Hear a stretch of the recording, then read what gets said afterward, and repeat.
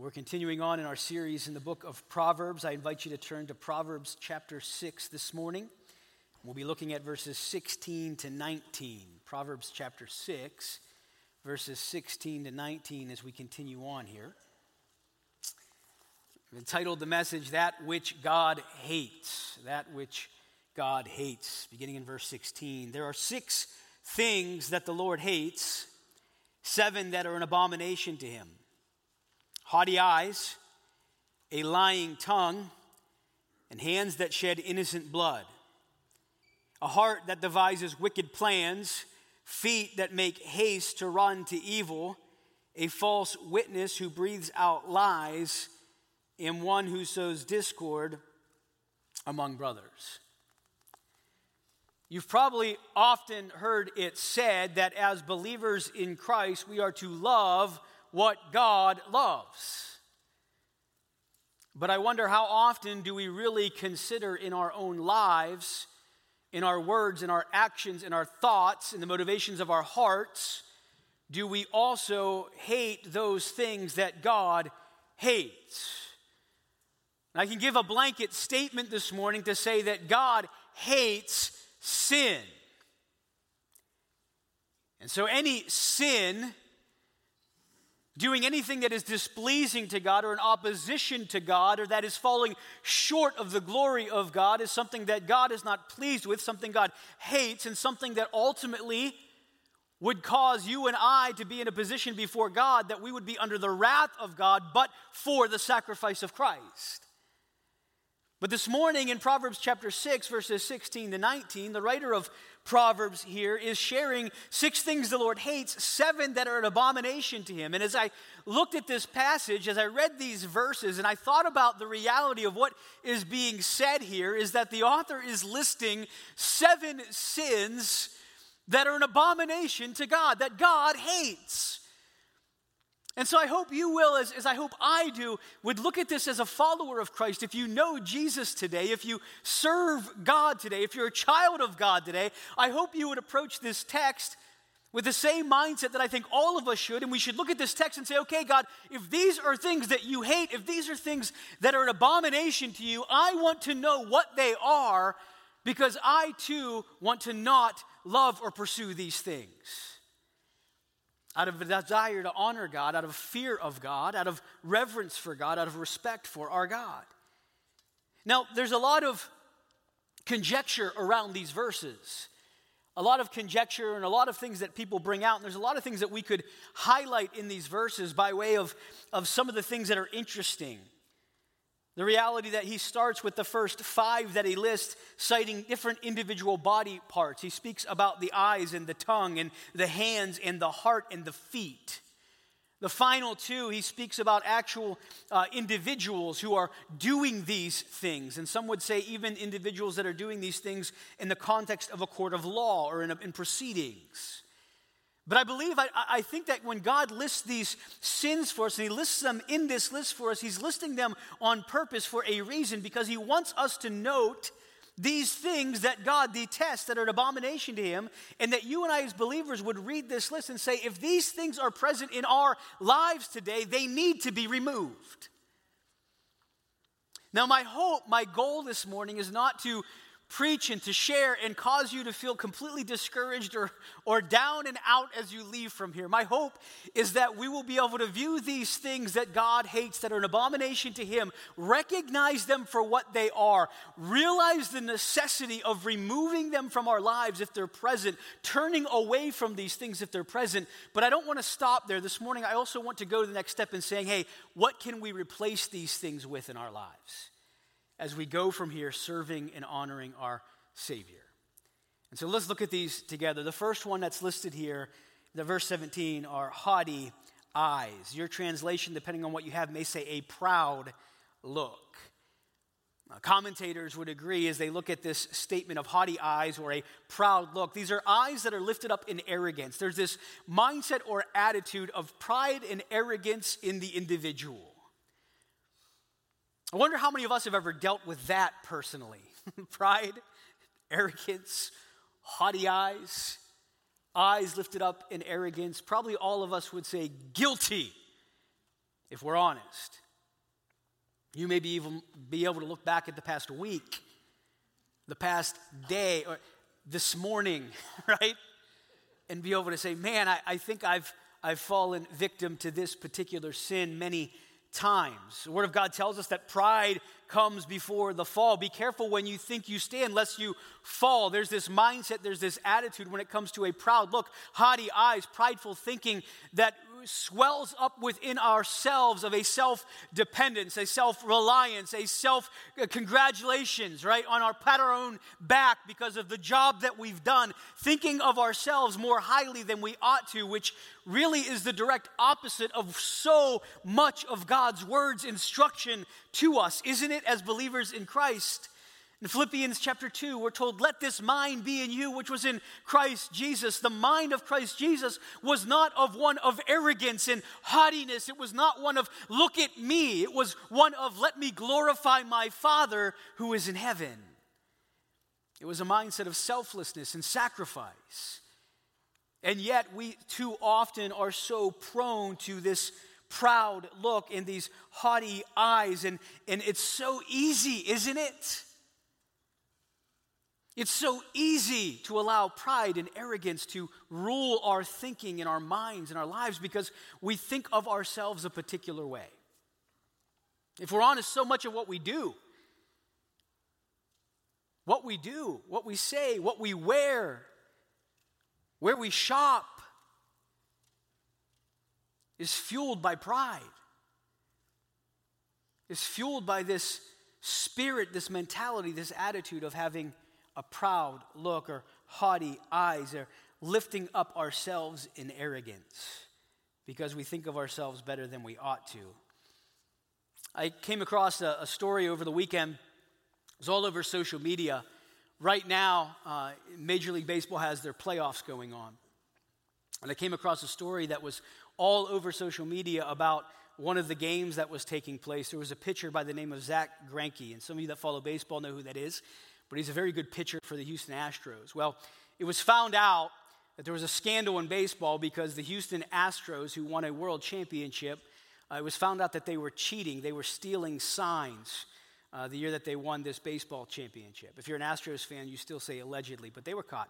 And so it was caught that they were stealing signs. And what they were doing was when the batter on the Houston Astros team would get up to bat, he'd be waiting for the pitch, and the Astros figured out a way to let the batter know what pitch was coming. So if you're a pitcher and you're wanting to have the upper hand on the batter, you want to keep them guessing. You don't want them to know if you're going to throw a fastball or a curveball. And if you ever watched baseball, you can tell when the batter is confused because it will be a curveball and he's already stepping, getting ready to hit it because he thinks it's a fastball and he's stuck. It's a perfect pitch right over the plate. And if you don't know baseball, you might think, why would he not swing at that? Well, it's because he was duped, because he didn't know what pitch was coming and he was guessing wrong. Well, the Astros took the guessing away from it, allegedly, where what they did is they had someone who was beating a trash can a particular way out in the dugout area or bullpen area so that when the batter would hear a particular sound, they knew it was a curveball that was coming. And so they were just destroying the ball. I mean, they were hitting home runs. Their batting average was through the roof. It was all these things. So this year was almost like a year of retribution by many baseball players against the Astros. And at the beginning of the year, there were a lot of pitchers that were thrown at the Astros batters. And if you're a baseball fan, you're baseball like, yeah! If you're not, you're like, that's so sad. But that's what they did. So over the course of the year, Zack Greinke, that I'm aware of, at least did this twice, where kind of in a prideful, arrogant way, because he thought his pitching was so good, he'd be standing at the mound, and when he was getting ready to throw the ball, he would hold up the number 2 to the batter to let them know he's about to pitch a curveball. He wanted the batter to know the pitch he was going to throw. And I remember he did it during the regular season, and people were just amazed. They're like, I can't believe he's doing this, because what he was saying was, my curveball is so good, it does not matter if you know it's coming or not, you ain't hitting it. And it made headlines and news and everything else because he threw it, and the guy whiffed, and it was like the funniest thing, like, wow. What he was trying to say was, it doesn't matter if you know what signs are coming or not, you still have to hit the ball. So in the playoffs, over the weekend, Zach Greinke was on the mound, and it was a 0-0 game, and there was 2 runners on base. The batter's up to bat, and Greinke's at the mound. He stands there, and he does this. 2. Tells the batter, my curveball's coming, and he throws his curveball, and the guy hit a 3-run home run. Which I thought was fantastic as a fan, because the Indians would have won a World Series if the Astros weren't cheating. Well, but my point is this. When he did that, I thought, what an arrogant guy to do that. What pride to think, I'm going to tell you exactly what I'm going to throw, but you can't touch it. And the guy proved him wrong. Disaster. Absolute disaster. Now, some of us, when it comes to the area of pride and arrogance, we would hear that story and be like, yeah, been there, done that. Not in the playoffs, throwing a pitch and telling people what's coming, but we've all done it where we've said, oh, I got this with no problem. I can't be touched. That's what's in our mind. And we fail miserably. And sometimes we can get away with it, and sometimes it's not that big of a deal, but other times it is. And let me just share with you something. That is something that our God hates. He hates a proud look, haughty eyes, and individuals who have absolutely zero right to have that pride. It's not coincidental that the Word of God tells us that apart from Him, we can do what? Nothing. So how do we, who are absolutely the best at doing nothing, promote pride in ourselves for that which we could do? Think of that. There's no room for that. And yet, we don't have to be taught this, do we? It comes so naturally. It comes so naturally. I remember watching years ago the kids singing for the Christmas Eve service, and we had our children's ministry singing, and all the kids were lined up on stage, and we had, I think, 4 or 5 microphones on stands in the front so the kids could be heard. And there were a couple little girls standing in the front row right up here that the entire time they were singing, they were jockeying for position to be heard on that microphone. And I know what you're thinking, like, where are the parents at? Well, one of them was my daughter. And so I'm watching that, and I'm like, terrible, you know. But it's one of those things that I didn't have to teach my daughter to do that. I didn't tell her that, honey, when the mic's there, you knock that other girl out of the way and you get to the mic. She just did it. Why? Because she's thinking in her mind, I have the best voice. Hello? Why wouldn't I be the one singing into the microphone? Listen, we don't have to be taught that. Because it comes to us, doesn't it, in our sinfulness and the evilness of our heart and the selfishness of our minds, it comes to us that we ought to promote ourselves. And man, some of us are really trying hard to do that. Every relationship, every conversation, everywhere we go, our jobs, our families, our wardrobe, everything about us is promotion of self. Look at how great I am. And that is that which God hates. And so this morning, if that is characterizing your life or my life, friends, I want to share this morning as a child of God, that needs to change. It needs to change. We'll talk about how in a minute. Moving on, number 2, he says a lying tongue. Haughty eyes, a lying tongue. Now, listen, if I passed out like electronic surveys with buttons that had 7 lists of these sins, and I said, hey, every time I mention something that you're like guilty, push your button. Buttons would be going off all over the congregation for the first 2, I think. Haughty eyes, proud look, a lying tongue. Probably all of us are guilty for this. This is a person who has a characteristic about their life that there's no regard for the truth. And hopefully as a follower of Christ, you're not characterized by a lying tongue, but we are all guilty of lies, of telling a lie, of saying lies. Again, this is something that we really don't have to be taught how to do this. I remember one of my earliest memories in my childhood, like as a kid, where I really disappointed my parents and really let them down and I think even hurt my mom, was the first time my mom realized how good of a liar I was. And I didn't have a relationship with Christ, and so I had no conviction about lying. I didn't care. All I cared about was what I wanted. And I remember as a young boy, I wanted to go to the movie theater with my friends, and I wasn't permitted to go unless an adult was going to be there with us. I was kind of young, and so I told my parents that, yeah, adult will be with us. My buddy's dad's going to be staying with us the whole time. And so we went to the movies, and he dropped us off at the movie theater, and he left. Which, by the way, parents, if you don't know your kids will do that, they'll do that. And after the movie was over, and I got dropped back off at home, my mom was standing in the dining room, and I remember she was there, and she had this look on her face, and I walked in, and my mom said, hey, how was the movie? And I said, oh, it was great. And she said, so did John's dad stay with you the whole time that you were there? I'm like, oh, yeah. I'm like, he was there the whole time. She's like, really? I'm like, yeah, as a matter of fact, John's little brother was there too, because he had a little brother. And I was like, hey, he kept wanting to sit on my lap. I kept having to move him out of the way so I could see the screen. I mean, I was so good. I made up a story that, like, if anybody hears it, they would be like, oh, I'm sorry you couldn't watch the movie, honey. Maybe I'll take you again. You know, it was that good.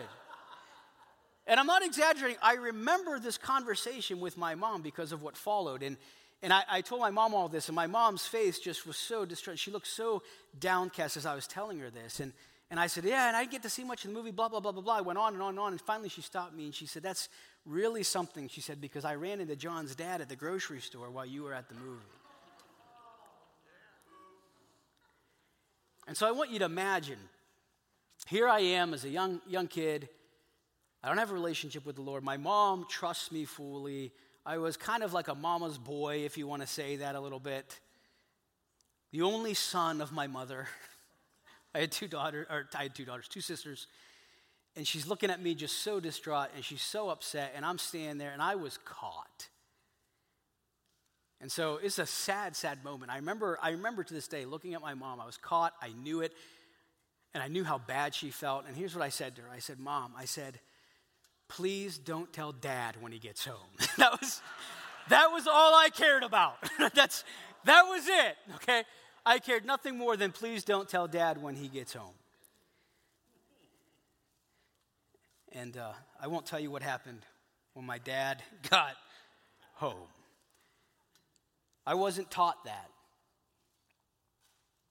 No one sat me down and said, hey, to get what you want, here's how you lie. I just did it. And too often as believers in Christ, the things that God hates come so naturally to us. A lying tongue is one of those things. Our God is a God of truth. Our God's desire for you and I is that we would be promoters of truth, that we would stand on the truth, that we would know the truth, that we would live the truth, that we would preach and proclaim the truth. Jesus told the Pharisees that they were of their father, the devil. He was a liar from the beginning. He's the father of lies. Might a lying tongue not be something that characterizes your life or my life as a believer? A lying tongue is that which God hates. He goes on in the passage in verse 17, says, in hands that shed innocent blood. Hands that shed innocent blood. Out of everything on this list, this one may, as you even read the words, jump off at the page of how absolutely destructive this is. How hurtful this is. Hands that shed innocent blood. A lack of self-control is implied here. A lack of control over anger could be implied here. A lack of value for the sanctity of human life, the absolute image of God in every life. Our God hates hands that shed innocent blood. You know the commandments, thou shalt not murder is one of them.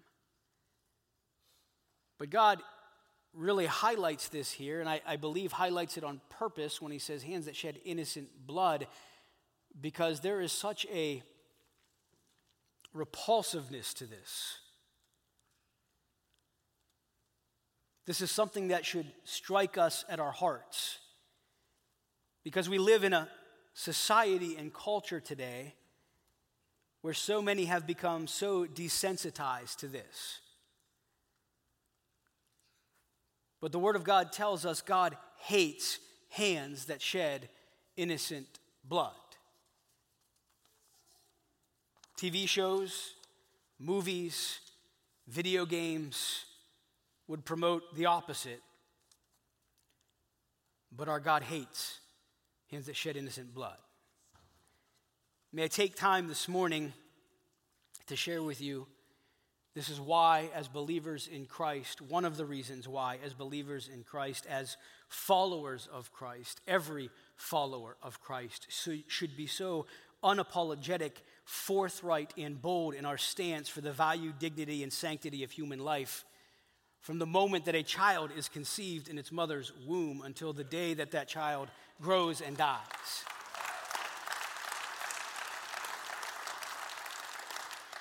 This is why we support Pregnancy Solutions, who seeks to be an aid to expectant mothers, and why we support as a church ICU Mobile Image Clear Ultrasound that seeks to care and share with expectant mothers, to share with them the life of the child that is within them and the gospel of Jesus Christ that can transform their lives.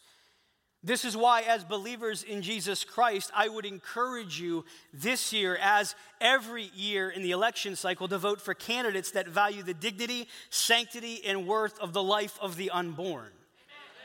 There are many areas politically where we can disagree. There are many areas politically where believers may have varying opinions and varying thoughts, but on this issue, there is no other opinion that should be valued by the believer in Christ than the value of that life of the unborn.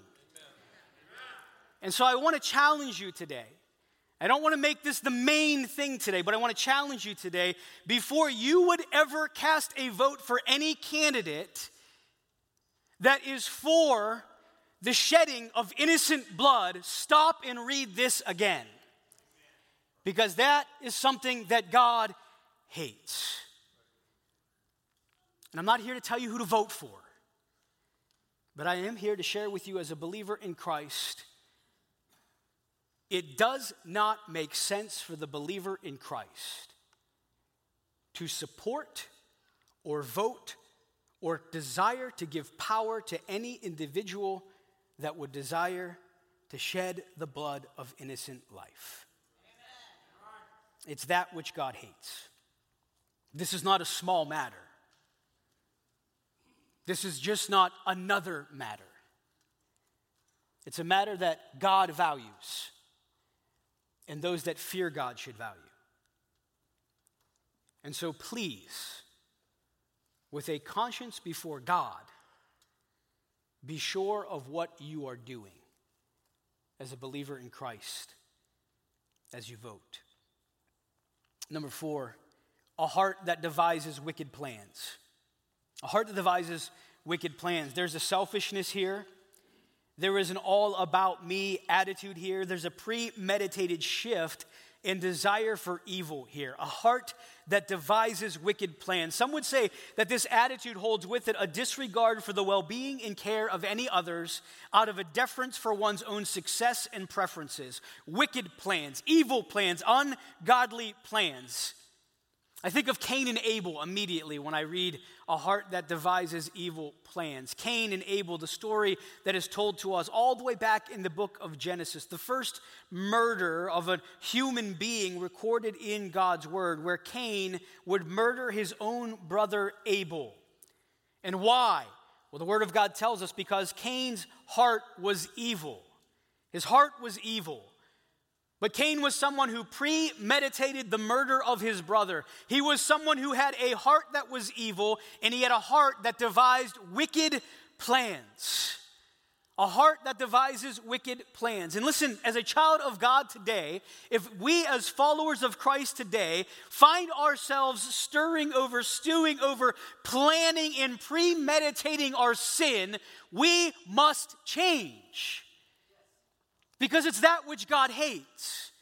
A heart that devises wicked plans is not a heart that should mark the life of the believer in Jesus Christ. It's that which God hates. Wicked plans, evil plans, ungodly plans. And it leads to this fifth list that he gives here, the fifth in the list, it's feet that make haste to run to evil. Feet that make haste to run to evil. Listen, there's a pursuing of evil. There's a pursuing of evil over a pursuing of righteousness. Again, premeditated sin. Listen, we know what God's word says about sin. The believer is to flee youthful lust, to run away from it. The believer is to resist the devil. That when temptation comes, we're to look for a way of escape. In other words, we are to flee it. We are to run the opposite way of where the temptation is coming. When sin comes our way, we're to be watchful, we're to be vigilant, because our adversary, the devil, wants to devour us. All that God's word tells us about the believer's response to sin is one of fleeing, it's one of resisting, it's one of combating, it's one of going against, it's one of running the opposite way. And yet here in Proverbs chapter 6, verses 16 to 19, in the things that God hates, he says, feet that make haste to run, not to righteousness, not to goodness, not to love, not to God, but feet that make haste to run to evil.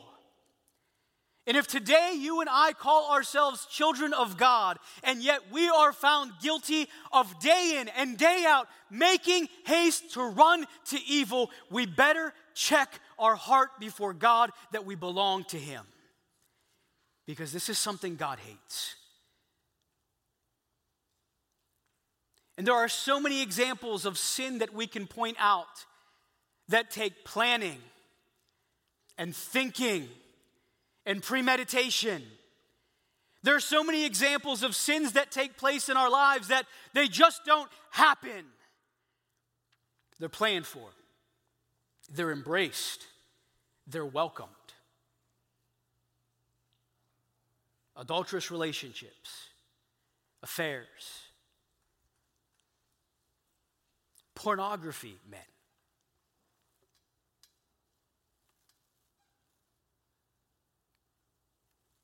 Gossip, envy and greed.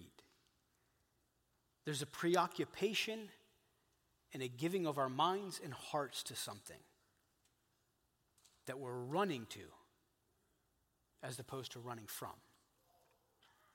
And God says He hates the feet that make haste to run to evil. Might this not be true of our lives as believers in Christ? Might it not be true of our lives as we seek to pursue righteousness rather than sin? We have to hurry. Number 6, verse 19, a false witness who breathes out lies. We've already talked about a lying tongue, but this is a little bit different and a little bit more specific. A false witness that breathes out lies. This is seeking to distort and subvert justice. The truth is known by this individual, but the individual is seeking it to be hidden. He doesn't want the truth to be known. He wants to deceive. He wants to turn away the eyes and heart and mind from what is truth to that which is a lie, a false witness. Listen, we see this today in our political world, don't we?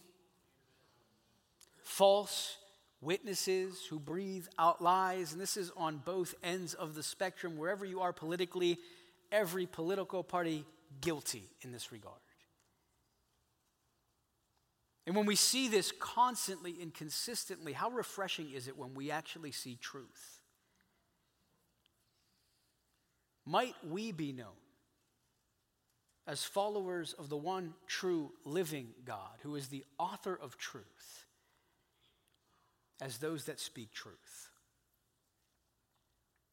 not as false witnesses that breathe out lies. And then number 7, one who sows discord among brothers. I wonder how many of us have been guilty of this, even in the church. That our desire is not one of unity and oneness, but one of discord and problems.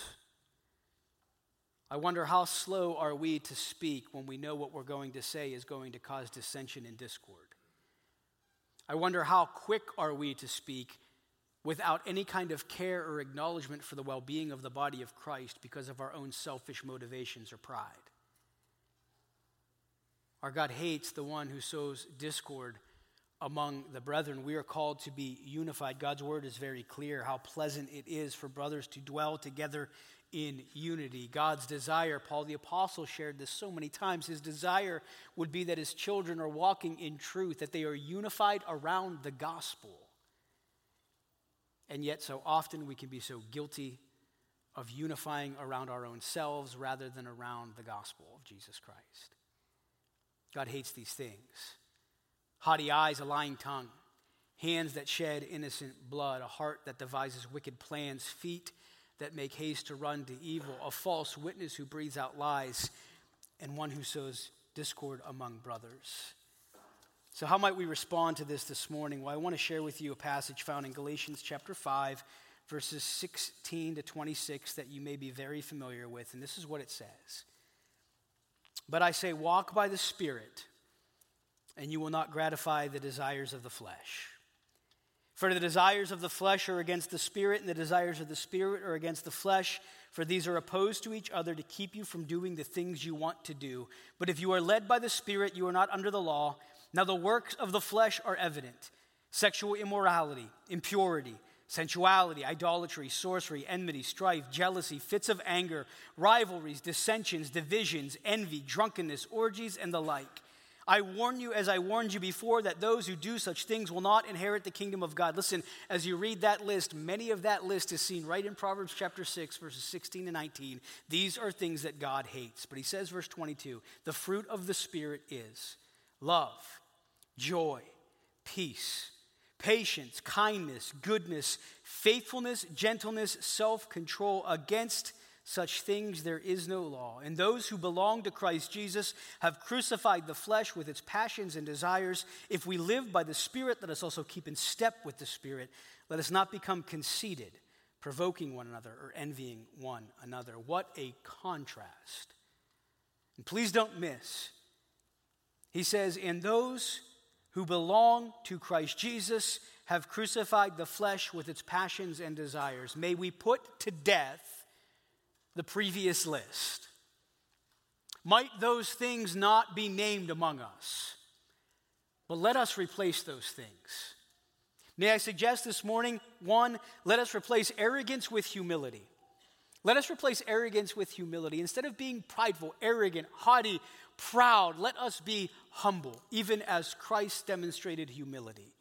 Number two, let us replace lies with truth. There should never be a question in our minds as believers, when is the acceptable time to speak truth? Always speak truth. Let us replace hatred with love. Let us replace wicked intentions with selfless ones. Let us replace a running towards evil with a running towards righteousness. Let us replace falsehoods with authenticity, and let us replace discord with unity. I believe as a follower of Jesus Christ, we should hate those things that God lists that he hates. We should not be marked by arrogance and a false sense of pride in self, but with humility. We should not be those that are spewing out lies, but those that are known and found guilty for proclaiming and preaching the truth, always.